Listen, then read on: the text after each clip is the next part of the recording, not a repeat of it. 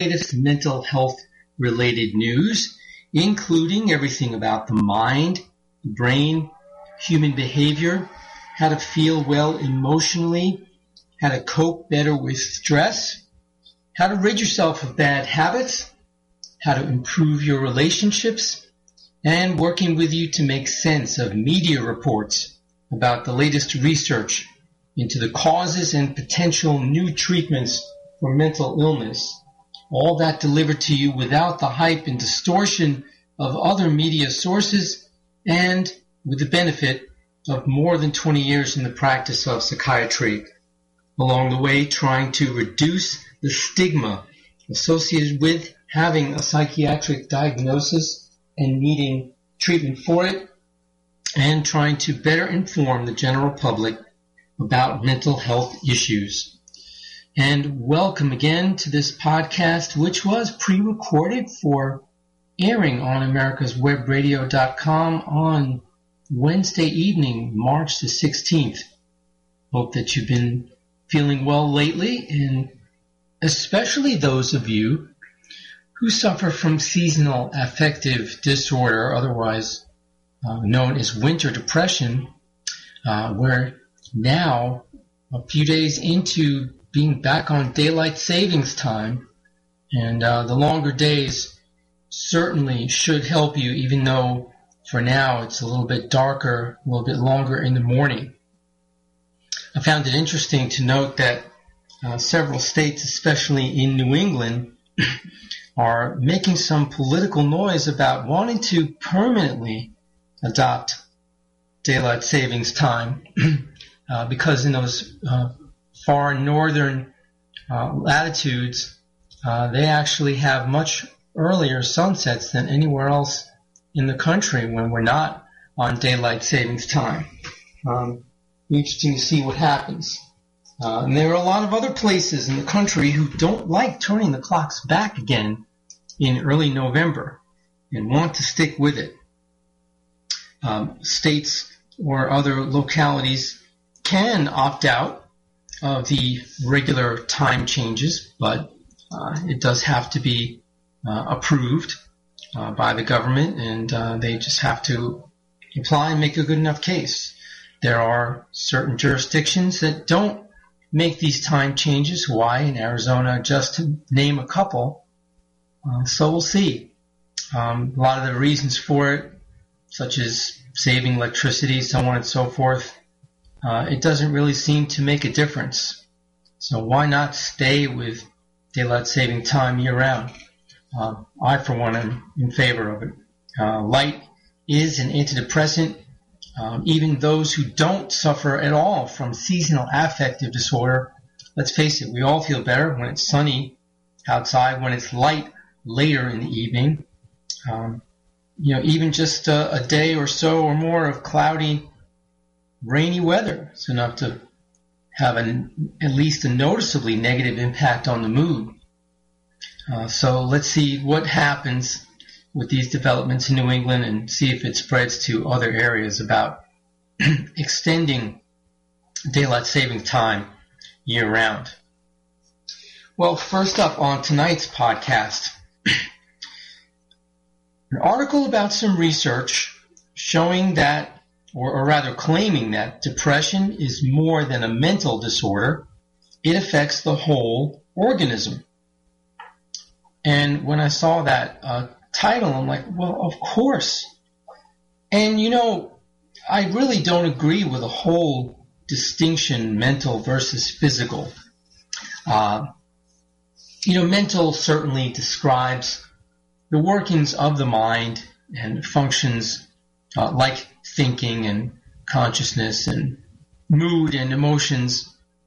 But when you get right down to it, everything mental is physical, because without the intact functioning of the brain, and which is certainly very much a physical organ, which has chemical and electrical impulses and interactions, then we don't have anything that we refer to as mental. So ultimately, it's all physical, and therefore depression is a physical illness.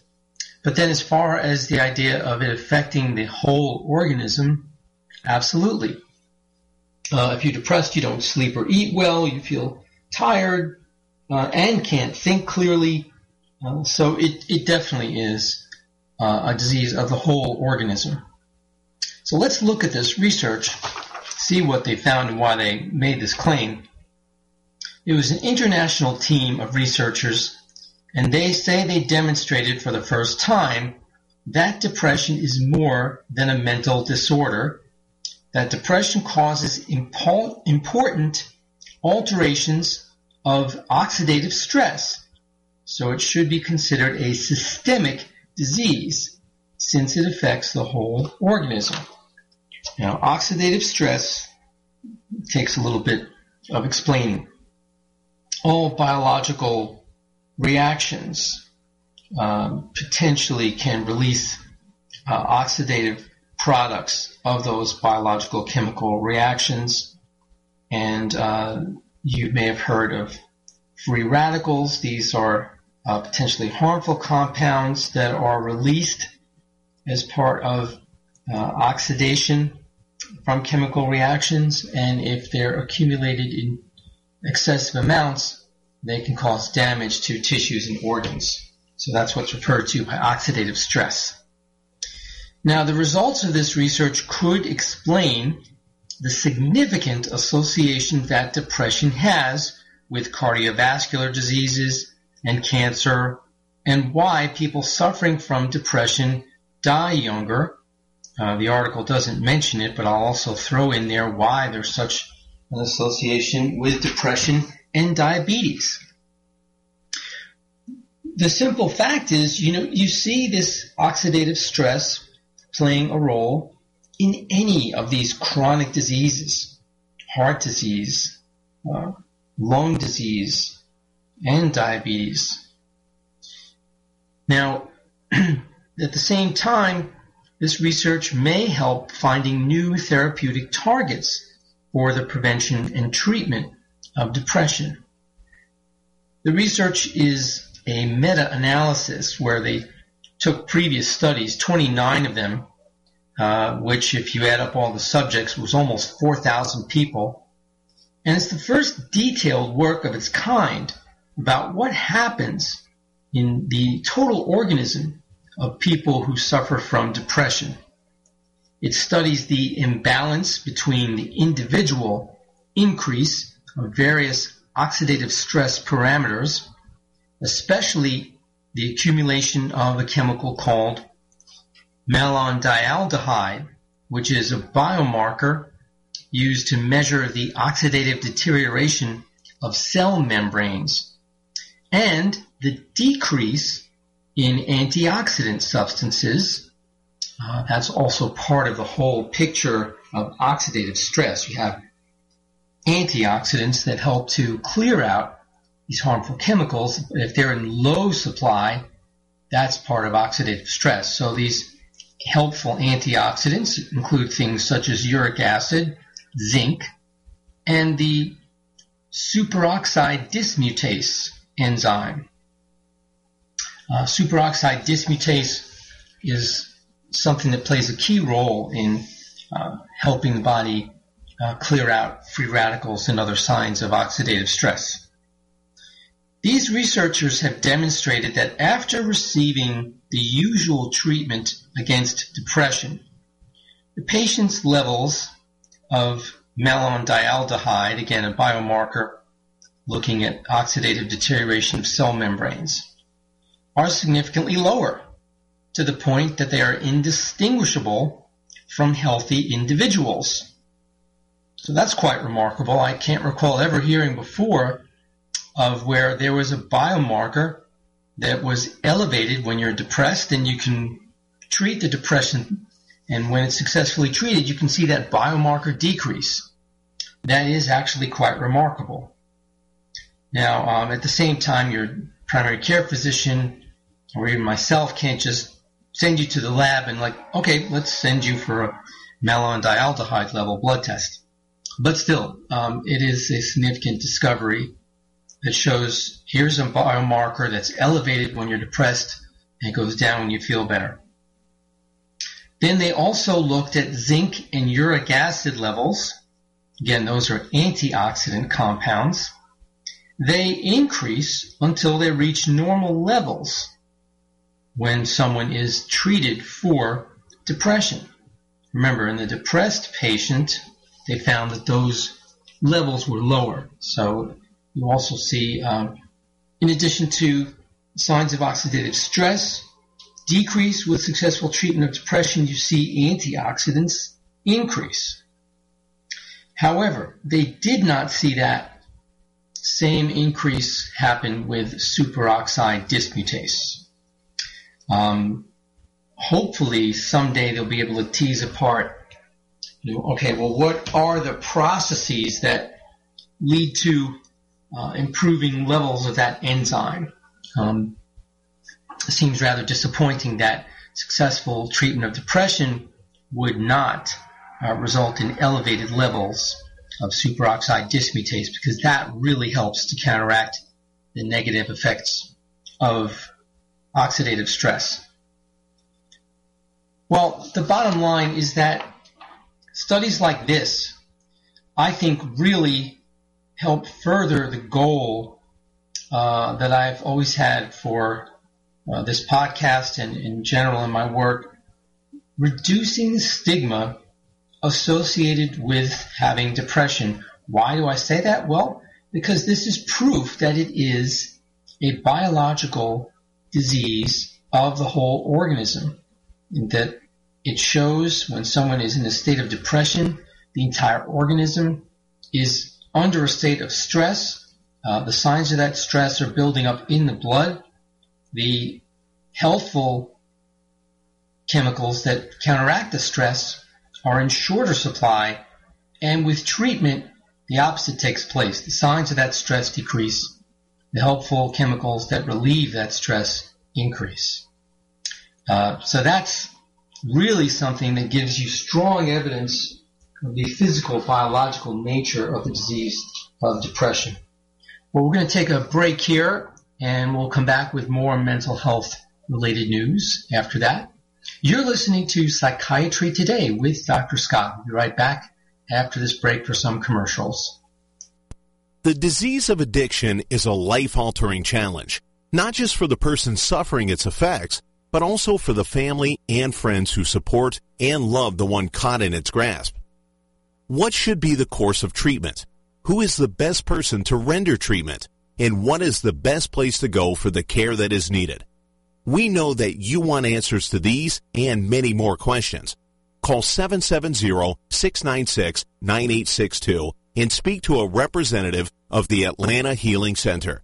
They can tailor a program specifically designed to address the needs of the person suffering with an addiction, or give you guidance as to where that help may be found. Information is the key, and the trained staff at AHC is here to assist. If you wish, you can also get more information on the website located at www.atlantahealingcenter.com. It's not just your garden. It's the way you live. And there's so much to know. But you have help. Bonnie Plants. Now with Bonnie's app, Homegrown, you can learn about veggie and herb varieties, track and record your garden with photos and notes, share on Facebook and Twitter, and so much more. How'd you ever grow without it? Get Homegrown with Bonnie Plants for iPhone and Android. The more you know, the better you can grow with Bonnie. Did you miss a show that you really wanted to hear? All of our programs are available for download on americaswebradio.com and on iTunes. You can listen to your favorite programs on americaswebradio.com anytime you like. This is americaswebradio.com, the best in chat radio designed just for you. Welcome back to Psychiatry Today with your host, Dr. Scott Bay, your psychiatrist with all the latest mental health-related news. Now here's a study about how a brain tune-up may aid self-motivation. Allowing people to see their own brain activity might help them motivate themselves. You perhaps may have heard of biofeedback. This is where giving you direct real-time information about some bodily process or measurement enables you to learn how to manipulate that very measurement. One of the most common examples of biofeedback is where you give someone readings of your skin temperature, let's say of your hands or fingers. And so you see the reading of your skin temperature in front of you, and you learn what things you can do to get your hands to warm up. Thinking warm thoughts, as it were. It sounds strange and far-fetched, but it can very easily and readily be learned and taught. It's a skill that has to be developed and practiced. I knew someone in high school who had extremely cold hands, and they went for biofeedback treatment, and they learned what to think in their mind to get their hands to warm up. And it was to make a red light on the machine come on. And when this red light was coming on, that meant that their fingers and hands were getting warmer. Well, the technique was so effective that whenever they went to a red light when they were driving the car, their hands got warmer. So this is a very well-established technique and been around for many decades. There is a subcategory of biofeedback called neurofeedback or neurobiofeedback, in which the brain waves are what you are being given feedback about, and you learn and figure out what types of thoughts to have or how to manipulate certain types of brain activity on your own by getting this real-time information about your brain. So that's the principle about which this study at Duke University was based. Volition powers us through innumerable daily tasks, but could we lead healthier, more productive lives if we could learn to control the parts of our brain most essential to volition? A new spin on the technique called neurofeedback has allowed scientists to take the first step in understanding how to manipulate neurotransmitter circuits involved in volition using thoughts and imagery. The methods may one day inform the treatment of depression or ADHD. Now, the experiment was where subjects received real-time feedback using an MRI scan that showed activity in a reward center of their brain. Without feedback, they were unable to reliably increase activity in a region of the brain called the ventral tegmental area, but a fluctuating thermometer helped them learn and adopt effective strategies by thinking about motivating themselves. Their self-generated boosts in the ventral tegmental area, or VTA activation, then worked even after the thermometer display was removed. At best, we motivate ourselves every day to get dressed and to go to work or school. Although there are larger incentives at work, it's our own volition that powers us through our innumerable daily tasks. If we could learn to control the motivational centers of our brains that drive volition, would it lead us to more healthier, productive lives? So it's using this new brain imaging strategy, the Duke scientists have now taken the first step in understanding how to manipulate neural circuits using thoughts and imagery. The technique was described in the March 16 issue of the journal Neuron as part of a larger approach of biofeedback, neurobiofeedback, which gives participants a dynamic readout of brain activity in this case from a brain area critical for motivation. These methods show a direct route for manipulating brain networks centrally involved in healthy brain function and daily behavior. Neurofeedback is a specialized form of biofeedback, as I said, which is a technique that allows people to monitor aspects of their own physiology, such as heart rate and skin temperature. It can help generate strategies to overcome anxiety and stress, or to cope with other medical conditions. Neurofeedback has historically relied on electroencephalography, or EEG, in which patterns of electrical activity of the brain are monitored non-invasively by electrodes attached to the scalp. But these measures provide only rough estimates of where activity occurs in the brain. In contrast, the new study employed functional magnetic resonance imaging, or fMRI, which measures changes in blood oxygen levels, allowing more precisely localized measurements of brain activity. The researchers have been working on ways to use thoughts and behavior to tune brain function for the past 8 years. In this study, they've developed tools allowing them to analyze complex brain imaging data in real time and to display it to participants as neurofeedback while they are in the fMRI scanner. This study focused on the ventral tegmental area, or VTA, a small area deep within the brain that is a major source of dopamine, a neurochemical well known for its role in motivation, experiencing rewards, learning, and memory. Dopamine is our pleasure, reward, motivation chemical. It's also important for libido. It's also important for thinking and focus and concentration. According to previous research, when people are given incentives to remember specific images, an increase in VTA activation before the image appears predicts whether the participants are going to successfully remember the image. External incentives like money work well to stimulate the VTA, but it was unclear whether people could exercise this area on their own.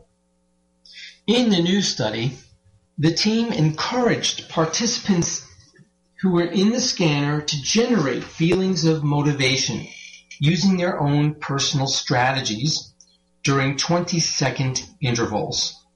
They weren't able to raise their VTA activity consistently on their own. But when the scientists provided participants with neurofeedback from the VTA, presented in the form of a fluctuating thermometer, participants were able to learn which strategies worked and ultimately adopt more effective strategies. Compared to control groups, the neurofeedback-trained participants successfully elevated their VTA activity. So in other words, if you are in the scanner and you're trying to improve the activity in this area that shows more activity in line with motivation, self-motivation, without getting direct feedback from that area of the brain, it's hard to do. But if you give the subject some sort of meter, something that looks like a thermometer, but just some sort of way of measuring, okay, here's the activity in this area. Try to come up with thoughts or images that will get this activity to increase. Eventually, people are able to figure out how to do it.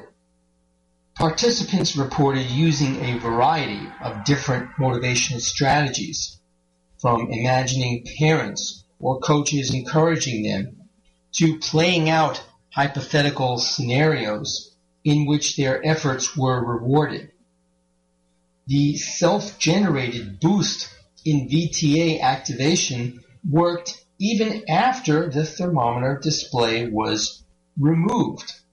Only the participants who had received accurate neurofeedback were able to consistently raise their VTA. Now, their VTA activity. So in other words, the interesting part is once the subjects learned how to do this, they didn't even need the feedback anymore, and they were able to do it. Because this is the first demonstration of its kind, there is still much to be understood, but these tools could offer benefits for everyone, particularly those with depression or attention problems. The neurofeedback training also activated other regions involved in learning and experiencing rewards, confirming that at least in the short term, the brain changes its activity more broadly as a result of neurofeedback. One caveat of the study is that the team has not tested whether the neurofeedback drove changes in behavior. The group is working on those studies now and also plans to conduct the same study in participants with depression and attention deficit hyperactivity disorder. Be interesting to see what types of feedback they give and from what areas of the brain when it comes to trying this technique out for depression and ADHD, so that people might be able to boost their mood and or their ability to concentrate by conjuring up certain thoughts or images and getting feedback on how they're doing that affects activity in certain areas of the brain. Time for another commercial break. We'll be right back after that with more mental health related news. You're listening to Psychiatry Today with Dr. Scott. Perhaps you are struggling to cope with the disease of addiction. If not, you probably know a family member or friend that needs help in battling the cravings and the personal and professional damage done by the effects of drugs or alcohol. Get a pen and paper and be ready to write down the following. These are the issues that the trained staff at the Atlanta Healing Center address and treat every day. Their doctors and counselors with over 40 years of practice in the field of addiction can treat the suffering individual in a thoughtful, compassionate, and experienced manner and guide him or her along the path to recovery. So call 770-696-9862 and speak to a knowledgeable staff member about how you or your loved one can be helped to enjoy a better and healthier life. More information is also available on the website at www.atlantahealingcenter.com. Affordable health insurance was the promise of Obamacare, but for many, the government mandate caused more problems than it solved. This is Dr. Elena George from Medicine on Call, and I want to tell you about a truly affordable alternative allowed under Obamacare, Liberty HealthShare. Liberty HealthShare bypasses doctor and hospital panels, giving you the freedom to choose.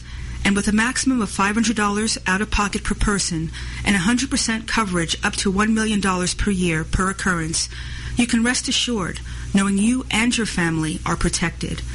Coverage starts as low as $107 per month and also includes dental, vision, pharmacy, and holistic care. Liberty HealthShare puts you back in charge of your health. Visit them online at libertyoncall.org. Again, for a true affordable alternative to Obamacare, visit libertyoncall.org or call toll-free 1-800-714-6993 today. The Docs for Patient Care Foundation is your way to join the fight and become a member of an organization created by doctors for patients, dedicated to fighting for your healthcare freedom and preserving the doctor-patient relationship. Get a pen and paper. Write down docs4patientcarefoundation.org. That's DOCS, the number 4, patientcarefoundation.org. Go to our site and please make a generous tax-deductible donation and join the fight today. Thank you. This is America's Webradio.com, the best in chat radio designed just for you. Welcome back to Psychiatry Today with your host, Dr. Scott Bay. Next up on tonight's podcast, very important findings in research into Alzheimer's disease. There are brain scans that show how Alzheimer's emerges. For the first time, scientists have used brain scans to track the development of Alzheimer's disease in adults with no symptoms. The technique may lead to early detection and treatment of the disease. Until now, a definitive diagnosis of Alzheimer's disease could only be made via autopsy, in which a medical examiner observes the extent of the spread of two rogue proteins in the brain associated with the disease called beta amyloid and tau. For living patients, doctors make the diagnosis of probable Alzheimer's disease based on observations of patients' behavior, memory, and writing and drawing skills, coupled with family medical history and occasionally brain imaging. The field of brain imaging has advanced, however. Researchers at the University of California at Berkeley developed a technique using positron emission tomography, or PET scanning, to more accurately measure both beta amyloid and tau. Their study, published in the current issue of the journal Neuron, involved 55 adults. 5 were ages 20 to 26, 33 were retired adults, ages 64 to 90, all cognitively healthy, and 15 were patients, ages 53 to 77, who had been diagnosed with probable Alzheimer's dementia. The results of the PET imaging on these participants mirrored the established stages of Alzheimer's disease in deceased patients in terms of showing the degree of the tau protein accumulation in the brain. Previous attempts to image the progression of Alzheimer's disease using PET revealed beta amyloid but not much tau, and merely having beta amyloid accumulation is not tantamount to developing Alzheimer's disease. There have been great strides in understanding Alzheimer's disease because of being able to see the accumulation of amyloid in the brain. However, amyloid seems to be only part of the story. It correlates poorly with cognitive symptoms, for example. Tau correlates better with cognitive symptoms. The study revealed that higher levels of tau in the medial temporal lobe, the memory center of the brain, were associated with greater declines in episodic memory, the type of memory used to code new information. The researchers tested episodic memory by asking subjects to recall a list of words viewed 20 minutes earlier. Their ability to remember correlated with lower tau levels. Yet, like beta amyloid, tau accumulation also appears to be natural and not necessarily indicative of Alzheimer's. Tau is basically present in almost every aging brain.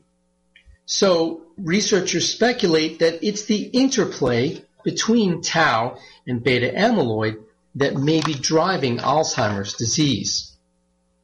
While higher levels of tau in the medial temporal lobe were linked to more problems with episodic memory, the researchers saw more serious declines in overall cognitive function when tau spread outside this region to other parts of the brain, such as the neocortex. That spread appears to be connected to the presence of amyloid plaques in the brain. Amyloid may somehow facilitate the spread of tau, or tau may initiate the deposition of amyloid. When amyloid starts to show up, you start to see tau in other parts of the brain, and that is when real problems begin, and that may be the beginning of symptomatic Alzheimer's disease. There's no cure for Alzheimer's, which affects an estimated 5.3 million Americans, according to the Alzheimer's Association. Earlier detection may help the patient better prepare for the disease and to begin a course of medication once the symptoms appear. The earlier detection and intervention is crucial to limit the degree of disability and the impairment of quality of life, not only of the patient, but that of the caregivers. Also announced this month, the Alzheimer's Association has launched the Imaging Dementia Evidence for Amyloid Scanning, or IDEAS, I-D-E-A-S study, which hopes to recruit more than 18,000 patients with symptoms of cognitive decline for PET scan analysis. This study will not include the PET scan for tau, however, because the technique is too new and the PET tracers for tau have not yet been approved by the Food and Drug Administration. Other researchers have developed a sensitive tracer for tau, as described in a paper in the February issue of the Journal of Nuclear Medicine. The tracer could work in this UC Berkeley study in an experimental protocol, and they are hoping to collaborate. We can only hope that there is developed an instrument for early detection using PET scans of the brain, because without it, by the time Alzheimer's is diagnosed, it's too late to intervene in any useful fashion and try to improve cognitive function or mitigate the decline. At that point, it's simply a matter of telling the patient and family to prepare for the inevitable decline. So hopefully these new PET techniques and new tracers to investigate not only amyloid but tau will advance the field of diagnosing and treating Alzheimer's disease. Next, let's turn our attention to another very serious, devastating neurodegenerative disease. It's schizophrenia.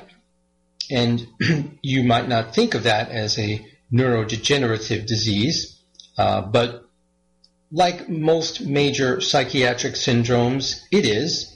There certainly are documented abnormalities in the development of brain tissue in schizophrenia.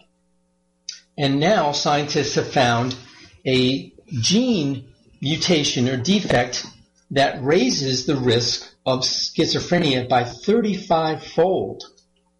Scientists say they have conclusive evidence that changes to a gene called SETD1A can dramatically raise the risk of developing schizophrenia, a finding that should help the search for new treatments.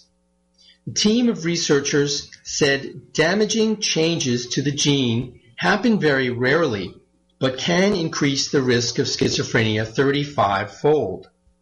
Changes in SETD1A also raise the risk of a range of neurodevelopmental disorders.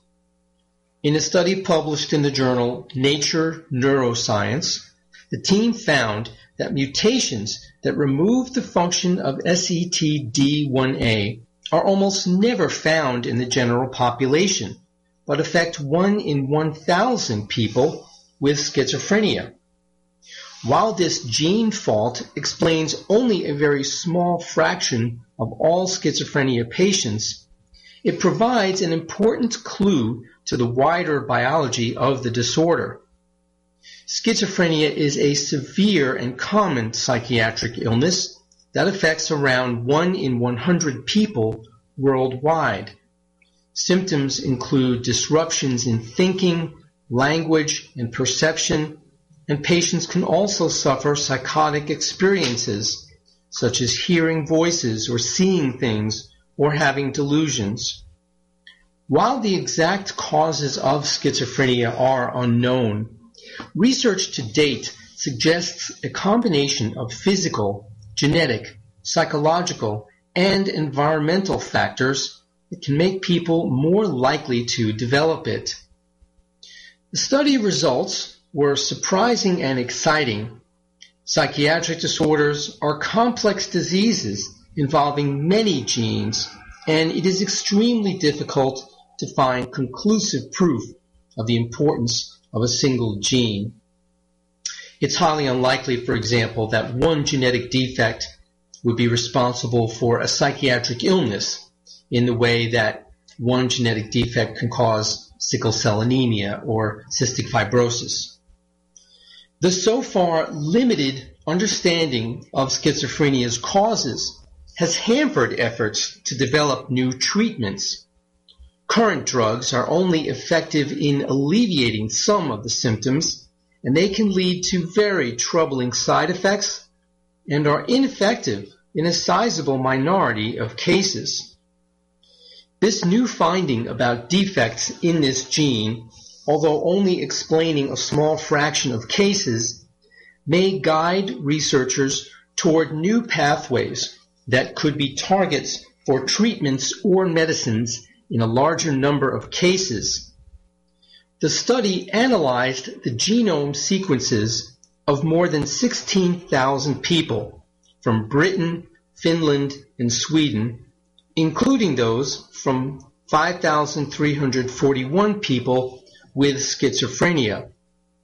Damage to the SETD1A gene was found in 10 of the schizophrenia patients, and surprisingly also in 6 other people with other developmental and neuropsychiatric disorders, such as intellectual disability.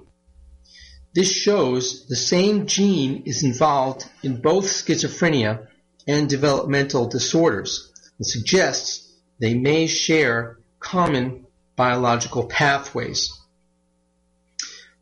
This reminds me of some of the genetic defects that have factors in common when you compare Down syndrome with Alzheimer's disease.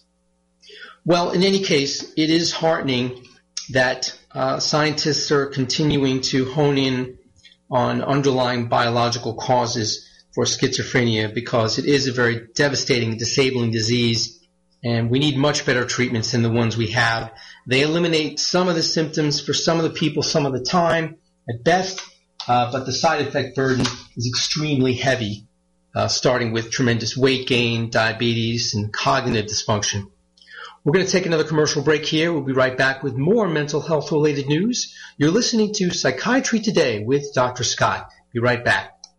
The disease of addiction is a life-altering challenge, not just for the person suffering its effects, but also for the family and friends who support and love the one caught in its grasp.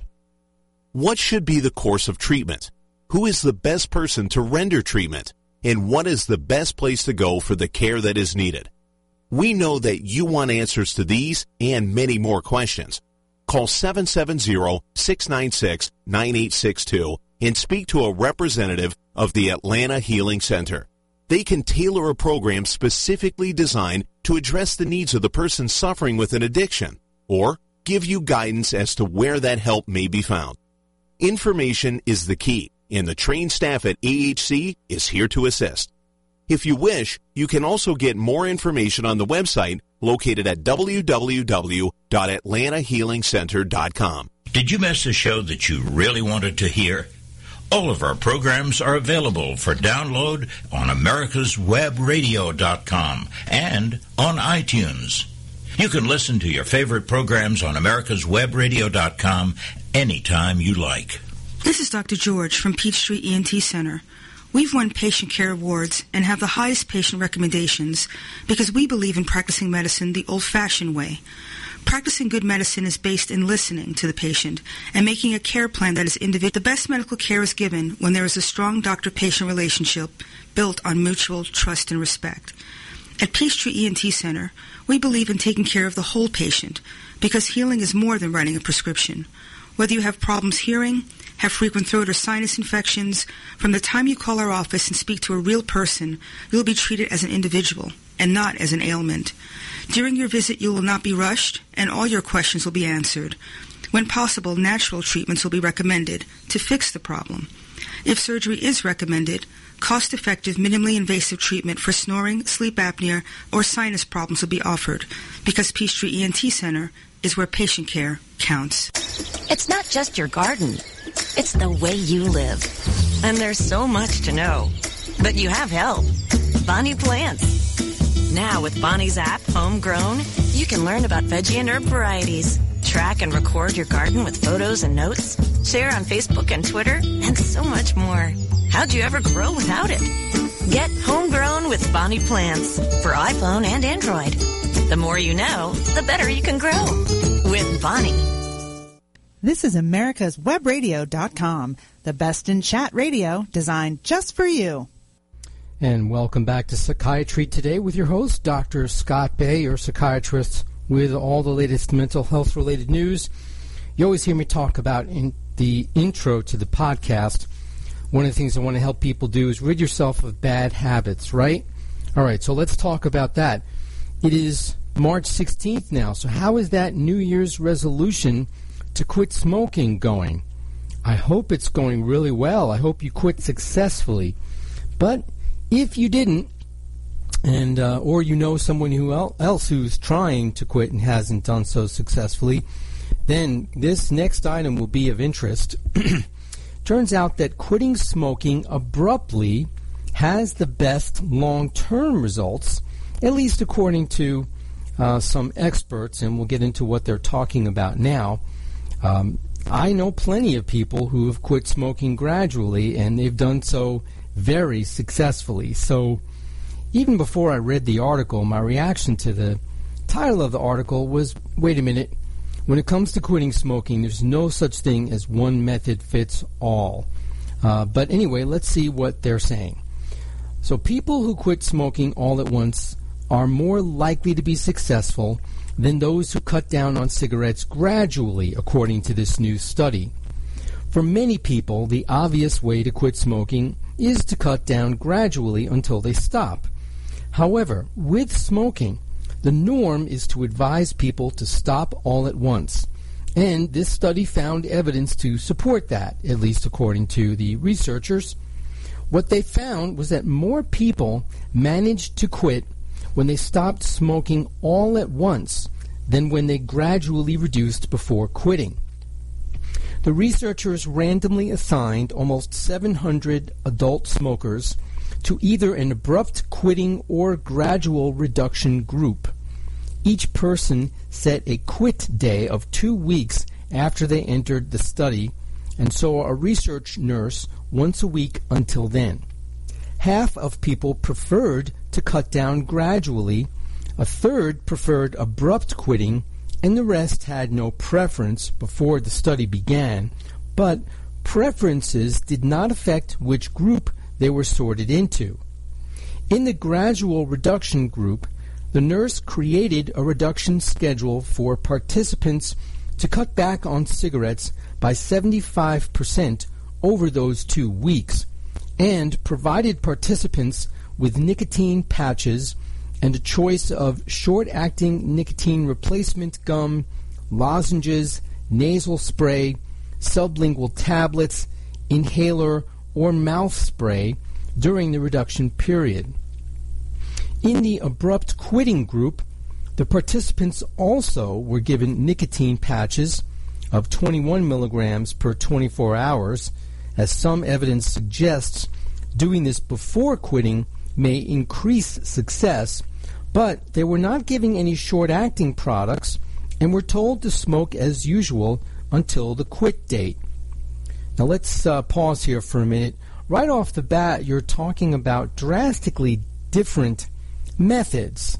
So, I was curious at this point reading about the research, how they can make comparisons. All right, so let's see what happens. 4 weeks later, 40% of the gradual reduction group were still not smoking, compared to 49%, or almost half, of the abrupt quit group had not been smoking, as verified by chemical breath analysis. Those who said they preferred gradually cutting down before the study began were less likely than others to still be abstinent from cigarettes at that point. By 6 months, 15% of gradual quitters and 22% of abrupt quitters were still abstinent. Now, overall, that's pretty discouraging to think that not even a quarter of the better outcome of patients, or participants rather, had still quit smoking after 6 months. Just goes to show you how insidious addiction to cigarettes is. This research, by the way, was reported in the March 14th issue of the Annals of Internal Medicine. There is a lot of evidence, so the researchers say, to suggest that if you would like to quit, the best way to do so is by seeking help in the form of behavioral counseling and a treatment such as nicotine replacement therapy, that is patches or gum, or Chantix, which is a prescription medication specifically designed to aid smoking cessation. However, there are also benefits of calling quit lines, and there are national smoking quit lines. There's a Georgia state quit line, particularly if these quit lines go on to provide proactive support for quitters. Those who choose to quit gradually are often more addicted and have failed to quit abruptly several times before. About 1/3 of quit attempts include gradually cutting down. The decision to quit for most smokers is a sudden one that often occurs because something happens to motivate them. With abrupt cessation, they can act on the decision to quit immediately while still highly motivated. In fact, half of smokers quit on the same day they decide to quit. So there's the strike while the iron is hot approach, I guess you could call it. As soon as you get the strong feeling or motivation, that's it. I'm done. I have to stop. I'm going to quit. I'm not going to smoke another one. Then fine. Do it right then and there. But while that may work for some people, not for everybody. The authors say the new results should be useful for people who want to quit but don't have a preference for how to do it. In this case, they say we can tell smokers and the people who treat them that the best approach to try is abrupt quitting rather than gradual quitting. In most cases, healthcare services already take this approach, so they say no major change is necessary. Well, I would say this. Let's hold the phone. While 700 study subjects is a pretty decent amount of subjects, and this study was, for the most part, well designed and well done, I still am a little bit concerned about the drastically different methods they use. In the abrupt quitting group, they were given patches and no short-acting products. In the gradual reduction group, they were given every available treatment. I just think that the design is not exactly fair and appropriate to see a definite difference between the groups that you could consider reliable. There is no such thing as one size fits all for smoking cessation. It has to be whatever feels better to the smoker. There are some smokers who feel that if they're going to quit at all, it must be abruptly, because they would find the very notion of gradual reduction to be extremely difficult and couldn't tolerate it. And likewise, there are smokers who are the exact opposite, who find the idea of abrupt quitting to be torture, and if they're going to do it at all, they have to do it gradually and abruptly. I am much more in favor of saying that there has to be an individualized approach, that you have to meet the smoker where they're at in terms of their level of motivation and what their preferences are, and have everything on the table available. From Chantix, the prescription drug that's used for smoking cessation, but which may have very strong side effects, And by that, I mean Chantix is quite notorious for side effects such as nausea, which can be quite debilitating, and insomnia and nightmares, which can be quite debilitating.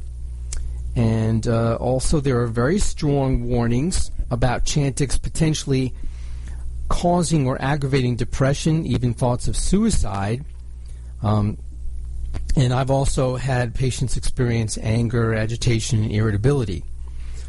For the most part, if someone is already on medication to regulate their mood, they should be protected against this.